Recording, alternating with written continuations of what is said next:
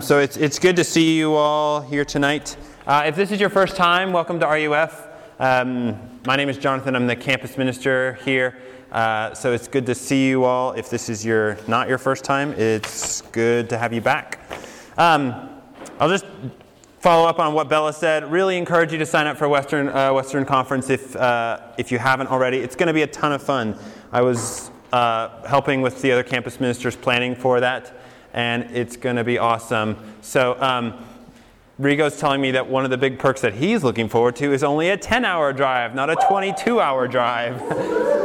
So we will drive to California, and it will be a lot less of a drive than when we go to Florida. The other thing I was going to note is on the announcements, the date for Dress the Child was pushed back a week. We had nothing to do with that. That was on their end. They had to push it back. So if you signed up for it last week, or if you're interested, you can come talk to me. We'll text you reminders. But that's going to be on the 17th instead of on the 10th. So that'll be a good time to go serve our community.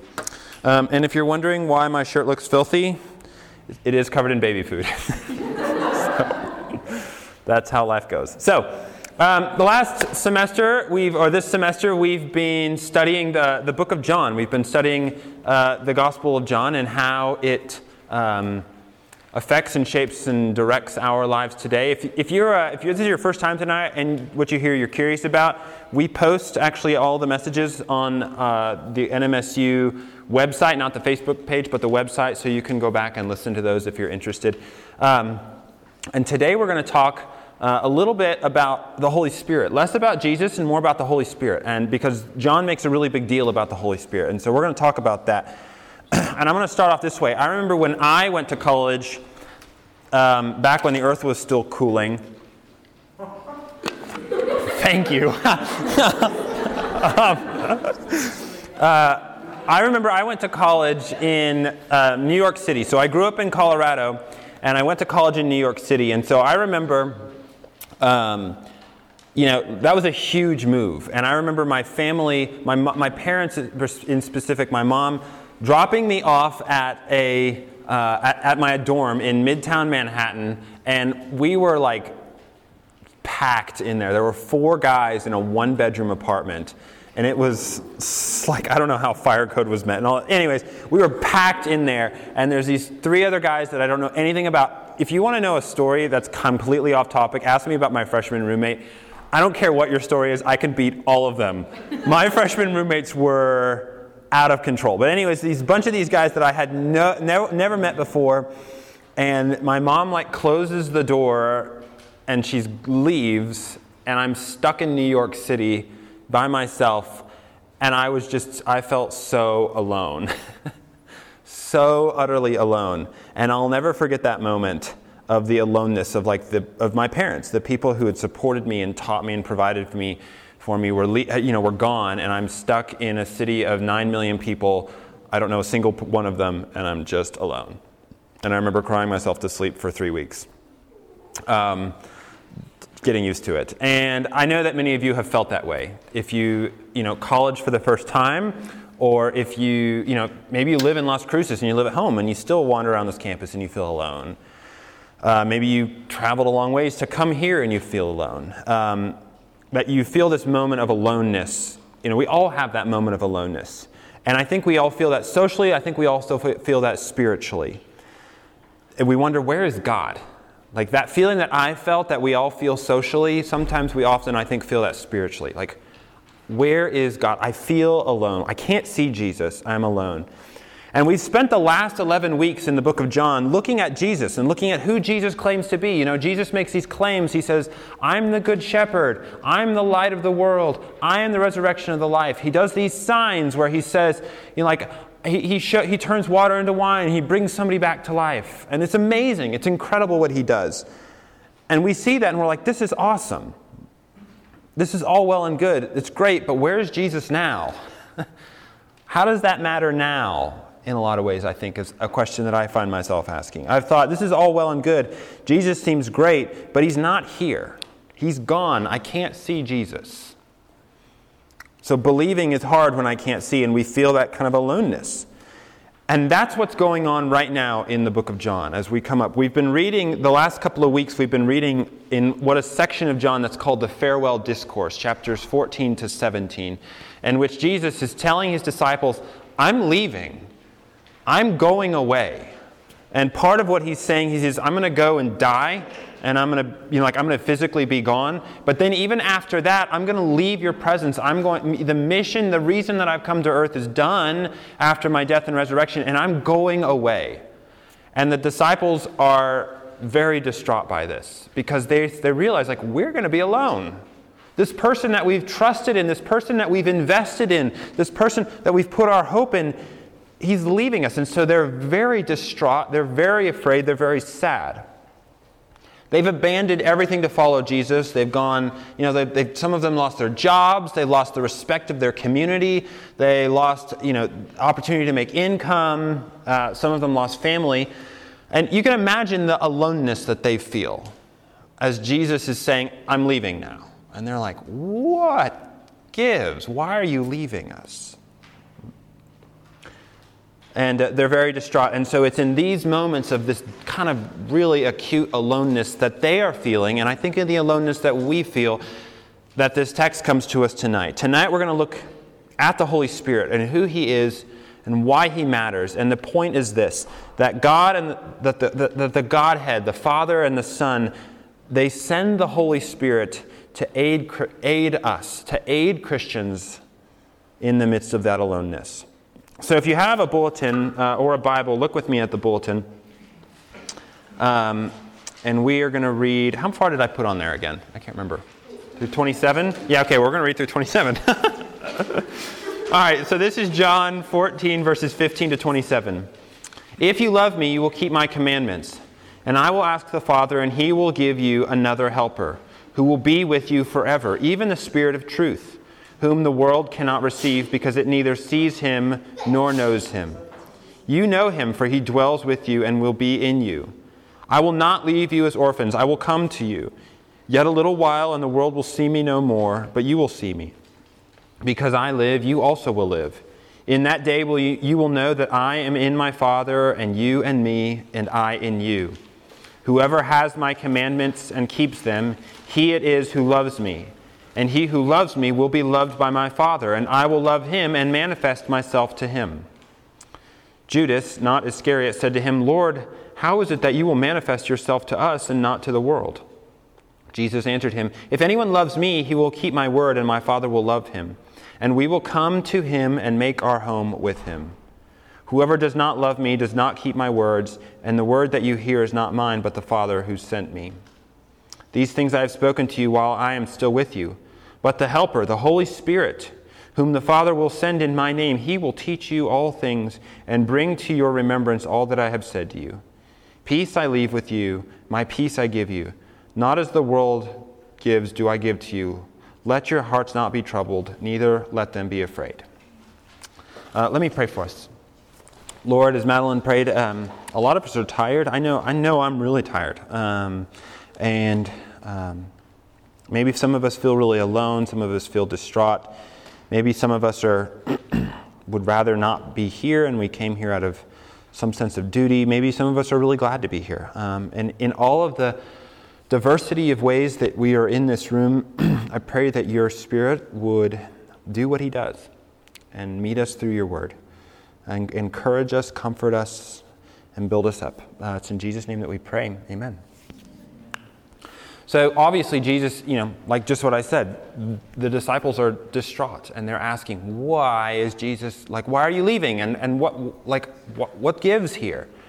And Jesus tells them right off the bat, I'm going to send someone who's going to encourage and comfort you in the midst of that. And he tells them, he says, I'm going to send the Spirit of truth, or the Holy Spirit.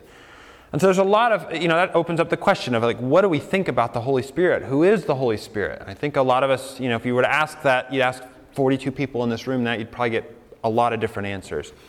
I think a lot of us just think of kind of the Holy Ghost thing. I know as a kid I was like, it's like a powerful Casper the Friendly Ghost. And so it's who is this person that Jesus is sending? And Jesus is telling us a lot about who the Spirit is by what the Spirit does. Who the Spirit is by what the Spirit does. And so let's look at what the Holy Spirit does and how that helps us in our spiritual aloneness. So, right at the very beginning, he says in verse 16, I will ask the Father, and he will give you another helper. Now, that word helper is really important, and it's also really difficult to translate. The Greek word for that is the Greek word paraclete, and there really is not, some of you who speak other languages, Spanish or anything like that, there are certain words that just don't translate well into other languages, and so you need to add like a bunch of words together to try and get the concept across. That's how this word is. There's not really a one-to-one word in the Greek for it. Some translations will use, if you read a bunch of different translations, some will say advocate, some will say counselor, some will say comforter. This translation uses helper. And all of those translations capture kind of like a facet of what the word is doing, but they don't get the whole idea across. None of them is really kind of correct. And again, like I said earlier, the best way to understand sort of what this paraclete, what the Holy Spirit does, is to look and see how, like what he does for the Christian. But if I were to sum it up, I would say that the Paraclete is a divine person who helps the Christian in Jesus' absence. The Holy Spirit is a divine person who helps the Christian in his absence. Well, how does he help? How is he this helper? How is he this person who aids the Christian? Well, he tells us right off the bat. He says, I will send you another helper who will be with you forever, even the Spirit of truth. And right there, that's significant. Right off the bat, he says, I'm going to send the Spirit of truth. And what he means by that is that the Holy Spirit, he is aligned and allied with Jesus. He's aligned and allied with Jesus. Remember, Jesus, we've looked at this earlier this semester. Jesus makes a claim about himself. He says, I am the way, the truth, and the life. He says, I am the only way to be religious, I'm the only one who will get you access to God. It's just in me. And now he says, I am the only one who's true. I am the only philosophy or religion that's true. And this person who's coming, he's in line with me. He is right in slipstream with what is true about me. In that sense, the Holy Spirit, that is not the right page. Maybe it is. Yeah, so there it is. The Holy Spirit is the one who helps us in the way that Jesus helps us. He's the Spirit of truth that points us and shows us who Jesus is. But then look what he says. He says, even the Spirit of truth, whom the world cannot receive, because it neither sees him nor knows him. So he's saying here that there's the Spirit of truth, and he's in opposition to and in antithesis with the world. And now world in John, like paraclete, is a really loaded term. It has a lot of freight in that word. Basically, the world, in the way John uses it, is kind of the system of forces, spiritual and human, which oppose and hate and rebel against Jesus. So he says there's this person who's going to come who helps you, who's the Spirit of truth, and the world can have nothing to do with him, has no access to him. Like in verse 17, he says the world cannot access the Spirit. He's saying that the Holy Spirit is not some sort of like global transcendent being whom all people can sort of tap into for some supernatural experience or presence. Or, he's not like the spirits of magic or astrology. He's saying, no, this is the Christian help for Christians. That only Christians have access to the Holy Spirit. And he's saying that you, as my followers, you do know him, and this is really amazing because he dwells with you. You know him, he says in verse 17, for he dwells with you and will be in you. He's saying that God himself, he helps us. He's the one who comes and is intimately close with us. And there's one more thing here that he says here, and then we'll move on a bit. He says, he will be with you forever. He will be with you forever. And I love that because Jesus is saying, I'm leaving. I'm going away. But this person who's coming to be with you, who is allied with everything that I've been doing, he's with you forever. He's exclusively and only for you. And he's never going to leave you. So he's building this case for this person who is everything that the Christian needs in the absence of Jesus. It gets even better. We're going to skip forward just a little bit and then come back again. Look at verse 26. He says, "But the Helper, the Holy Spirit, whom the Father will send in my name." Now look what's happening here. The Helper, whom the Father will send in my name. Right there you have the three persons within the Trinity, all marshaled together for the good of the Christian. Think about that for a minute. That the entire Trinity is at work for your good in the work and the person of the Holy Spirit. That the Father, the Spirit, the Son, the whole Trinity is marshaled together to aid the Christian in their life and faith. The Father who creates the world and everything in it. The Son who saves and redeems the world by his death and propitiation and his sacrificial life. The Spirit, who is the one who specifically comes to be the aid for the Christian. All of them are coming together to aid the Christian in their life. That the Godhead is organized. I was reflecting on this today. The whole Godhead is organized together to foster and to nurture and to encourage and to grow and to protect your faith as a Christian. Think about that. That's what he's saying here. That God is sparing no expense, mustering everything within his being for your faith, for you to grow and mature as a Christian. That you're not alone. That the entire Godhead in the form of the Holy Spirit works 100% for you. Now, what is he doing? What are the things that this Helper does? Look again at 25 and 26. "But the Helper, the Holy Spirit, whom the Father will send in my name, he will teach you all things and bring to your remembrance all that I have said to you." Teach you all things and bring remembrance to what I have said to you. Here's what he means by that. Jesus is saying here that one of the main functions of the Holy Spirit is to instruct and guide Christians in the knowledge of God's plan and God's word. One of the main jobs of the Holy Spirit is to instruct and guide Christians in the knowledge of God's plan and God's word. So teach all things. Now, does that mean that the Holy Spirit is going to come and teach you how to pass Math 121? Or like how to get through chemistry? Like when he says all things, he means like every bit of knowledge? No, of course not. That's absurd. There must be some sort of qualification for all things. So the all things that he means here, he's referring to the things that Jesus himself taught us. Things that pertain to salvation and to sin and to growth in grace and to union with Christians and with God himself. It's the things that pertain to the spiritual life of being a Christian and how our spiritual life affects the rest of life. That he's going to come, the Holy Spirit will come and reveal to us how to be a Christian, how to navigate life in the absence of Jesus. Now, how does he do that? How does the Holy Spirit do that in your life right now? Well, the main means is through Scripture, honestly. The means that the Holy Spirit uses to instruct you is in Scripture. And that's kind of the word that he uses here. The word for teach is the word that's often used both in and without, and by the early church to mean the instruction in the word, to teach us almost like a child is learning a new subject. They study it, they learn it, they imbibe. He's saying it's through Scripture. And in theology, we call this idea, we call it illumination. It's a technical term that we use.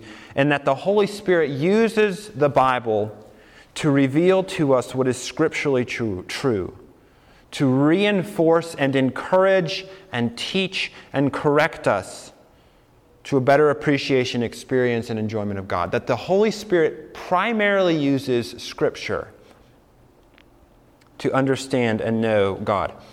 And another way you could say is that the Holy Spirit activates what are otherwise just words on a page. So a way to think about that, how many of y'all when you were kids made like vinegar volcanoes? I remember I loved making vinegar volcanoes. My brother and I would build like a giant pile of sand and then dump a bunch of, I'm sure some of you guys like blew up real stuff like Nat, But so the furthest I did was make a vinegar volcano. But we would build a pile of sand and then tunnel down into it and then dump a bunch of baking soda into it. And then you dump vinegar in it and just kind of, and it's a lot of fun. Anyways, you know the result. There's foam and everywhere, and your hands smell like vinegar for days. And that's kind of what the Holy Spirit does. Like the Scripture is kind of like the baking powder. It's just words on a page in a lot of ways. But the Holy Spirit comes and is like vinegar in that it activates it. It brings life into it. It catalyzes Scripture in a way that gives it life, that makes it more than the sum of its parts. So it blows up into our life and we're like, whoa, this actually means something. This actually comforts me when I'm sad. This actually encourages me when I'm down. This actually corrects me when I'm wrong. The Holy Spirit works through Scripture to exhort us and encourage us and push us in a godly and in a way that honors God, in a way that obeys God. The Spirit activates Scripture in our lives, in our hearts, so that it becomes spiritually meaningful, so that words on a page nourish our souls and feed our community. One of the old confessions back in the 1600s said this really well. This is one of the catechisms that they would have taught to children back then. It says, "The Holy Spirit uses the reading and the preaching of the Word as an effectual means of convincing and converting sinners and of building them up in holiness and comfort through faith unto salvation." The Holy Spirit uses the reading and the preaching of the Word as an effectual means of convincing and converting sinners and of building them up in the holiness and comfort through faith unto salvation. In John 16, Jesus says something very similar about what the Holy Spirit does. In John 16:13, Jesus says, "When the Spirit of truth comes, He will guide you into all truth. And He will speak not on His own authority, but what He hears He will speak, and He will declare all the things that are to come." It's the same idea that the Holy Spirit is here to aid and guide the Christian and to teach us through Scripture, through the words of Christ, what we need to know for present faith and future hope. And I think this idea of what this is being one of the main things that the Spirit does kind of brushes up against something that I think is a major misconception and problem in our lives. I think a lot of us think, when we think of the Holy Spirit, we tend to think that the job of the Holy Spirit is to basically make me feel good as a Christian. Like the Holy Spirit's role in my life is to make sure that I have warm fuzzies towards God. Is to kind of give me like some sort of supernatural, transcendental experience where I'm like in touch with the divine. That's what we think is kind of the Holy Spirit's role. That we kind of use this, I think many of us have this expectation that the barometer of our spiritual health is how close I feel with God. I know I do. Like, if I feel close to God, then I'm doing good as a Christian. Like if I have a powerful worship experience, or if I have like a really great quiet time, or if I come back from camp or summer conference or fall conference or something like that, like, oh wow, I'm doing really great because I feel close to God. And we think, oh, the Spirit's at work. And those things are true, and they're great. And those are moments that the Holy Spirit is at work. Don't hear what I'm not saying. And what we feel about God cannot be the barometer of how we gauge our faith. It's so tempting in our lives to make our kind of our present emotional position towards Christianity kind of set the agenda for how healthy our faith is, right? That when we feel God's presence, when we see the Spirit at work, it's easy to think like, I'm a good Christian. I'm doing good because I feel good. Those are the Spirit's work. The Spirit does those things. And those mountaintop experiences cannot be the litmus test of your faith. Because you know what that means is that when you're not there, you're going to start abandoning your faith. You're going to start like, well, I don't feel like God's close to me, so I'm not going to be close to God. And you're just like, well, this is dumb. I don't feel close to God. I'm out. This is stupid. Why am I a Christian? No, the Holy Spirit's role is to drive us to Scripture, which is true regardless of what we're feeling. And yet it also meets us like what Women's Bible Study has been talking about. Scripture, it drives us to experience those emotions through Scripture, not without it. So that here's what I'm saying, when we base our spirituality on feeling the Spirit's closeness, we set ourselves up for disappointment and frustration. It's kind of like the difference between flirting in high school and marriage. So I remember, true confession, I remember before I was married, you trying to find a wife or something like that. So I remember I'd go to a party or something, I'd see someone, I was like, oh, she's cute. So I go up and talk to her and like, oh, we're feeling it, we're flirting, and it felt fun, it was great and all this stuff. And you're feeling all the feels and you're like, oh wow, I'm really connecting with this person. It's really fun. She likes me. I like her. This is great. And there's like this thrill about it, right? Don't lie to me. We've all been there. And then it kind of like burns out. And you're like, well, back where I started. I'm alone again. And like I stopped liking her. Like I remember, it's real. We've all been there.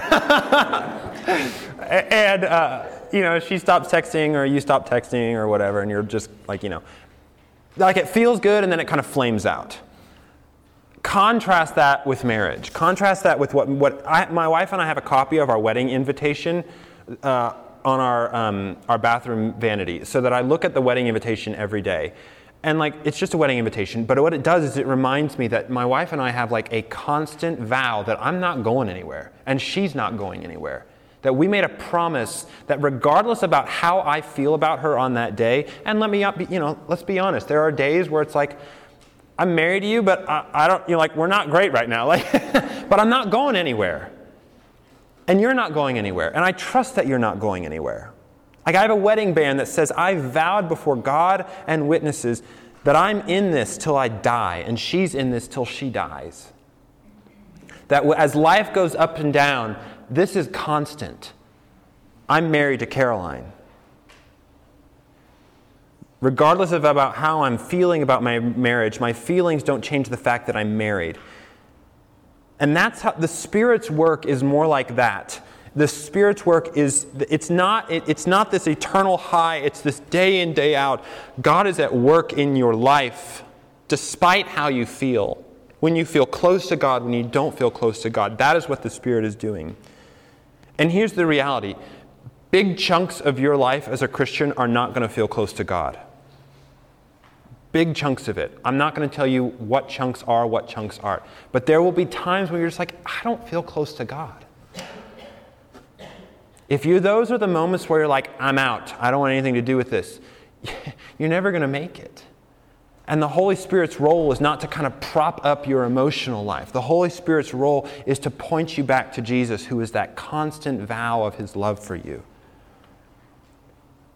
The Holy Spirit's role is not to give you the warm fuzzies or some kind of transcendental experience. It's the Spirit's job to encourage you, to point you back to what's true in Scripture, to trust and knowledge of Christ. Look again at verse 26. He will teach you all things and bring to your remembrance all that I have said about you. Bring to remembrance. I want to focus on that for a sec. The Holy Spirit's role, let me say it this way. What the Holy Spirit says always aligns with Scripture. It always aligns with Scripture. It always aligns with what Jesus taught. The Holy Spirit will never call you to do something that is not in alignment with Scripture. He will never do that. If you have this feeling like, oh, I think God's calling me to marry this person even though they're not a Christian, that is not the Holy Spirit, because Scripture is clear that we are called not to marry non-Christians. That's hormones. If the Holy Spirit is calling you to cheat on a test, that's not the Holy Spirit. Over and over again, the Spirit's saying, the Spirit will encourage and remind us, to bring remembrance to what Jesus has taught us. That what the Spirit says always aligns with what Scripture teaches us. Now, why does this matter? Why does this Holy Spirit thing matter? Well, for starters, because we feel spiritually alone. But the point is that the Holy Spirit is here in the midst of that aloneness to comfort us, to drive us back to the truths and the hope of Scripture, and to say that you are not alone. In the midst of those, when you feel alone, that you're not alone. Remember, the whole Trinity is marshaled together, is gathering together for your and my flourishing in the faith. That's powerful stuff, and that should bring us comfort. God is as present with you now in the Spirit as if Jesus was here. That's what he's saying. In fact, later on in John 16, Jesus says that the Spirit is actually a better source of help to us than Jesus himself would be. That the Spirit actually encourages us and feeds us and nourishes us in our faith better than even Jesus would. That the Spirit is God's very presence in your life and your soul for your growth and for your perseverance and for your spiritual vitality. That nothing less than the entire Godhead, the entire Trinity, is joined together for you to grow as a Christian. That is comforting. That is encouraging. That means that the Father and the Son and the Spirit are working together for your good. And notice that when Jesus says, when he talks about the Spirit, he constantly surrounding them. Whenever he talks about the Spirit, he's encouraging us. Look again at verse 17 and 18. 17, even though the Spirit of truth, whom the world cannot receive because it neither sees him nor knows him. You know him, for he dwells in you in him, and he will be in you. I will not leave you as orphans. I will come to you. Right then and there, he's saying you're not abandoned. You're not like little orphans who are just like, hey, I hope you can survive on the streets in your faith. He says, no, the Holy Spirit is here to comfort you, to prop you up, to encourage you in your faith. Verse 25. The Helper, the Holy Spirit, who will teach you and bring remembrance. Peace I give you. Peace I leave with you, and peace I give you. The Holy Spirit, he says, the Holy Spirit's presence to guide and bring remembrance, it brings peace. It brings comfort. Over and over again, when Jesus talks about the Holy Spirit, always in conjunction and close by are words of comfort and encouragement to you in your faith, that you are not alone spiritually, that the Holy Spirit is active right now in this room for your life, for your spiritual vitality, for your growing, for your nourishing, for your greater understanding of who Jesus is. That the Holy Spirit is at work for you. We say in RUF a lot. If you hang around with me long enough, you'll hear me say this over and over. God is at work. God is at work. God is at work. You know what that means? It means that the Holy Spirit is at work in every facet of your life. In every facet of your life to make you a stronger and better Christian. You are not alone. God is present faithfully right now for your faith, to support and to love and to comfort you. Let me pray for us. Lord, thanks that you are present with us.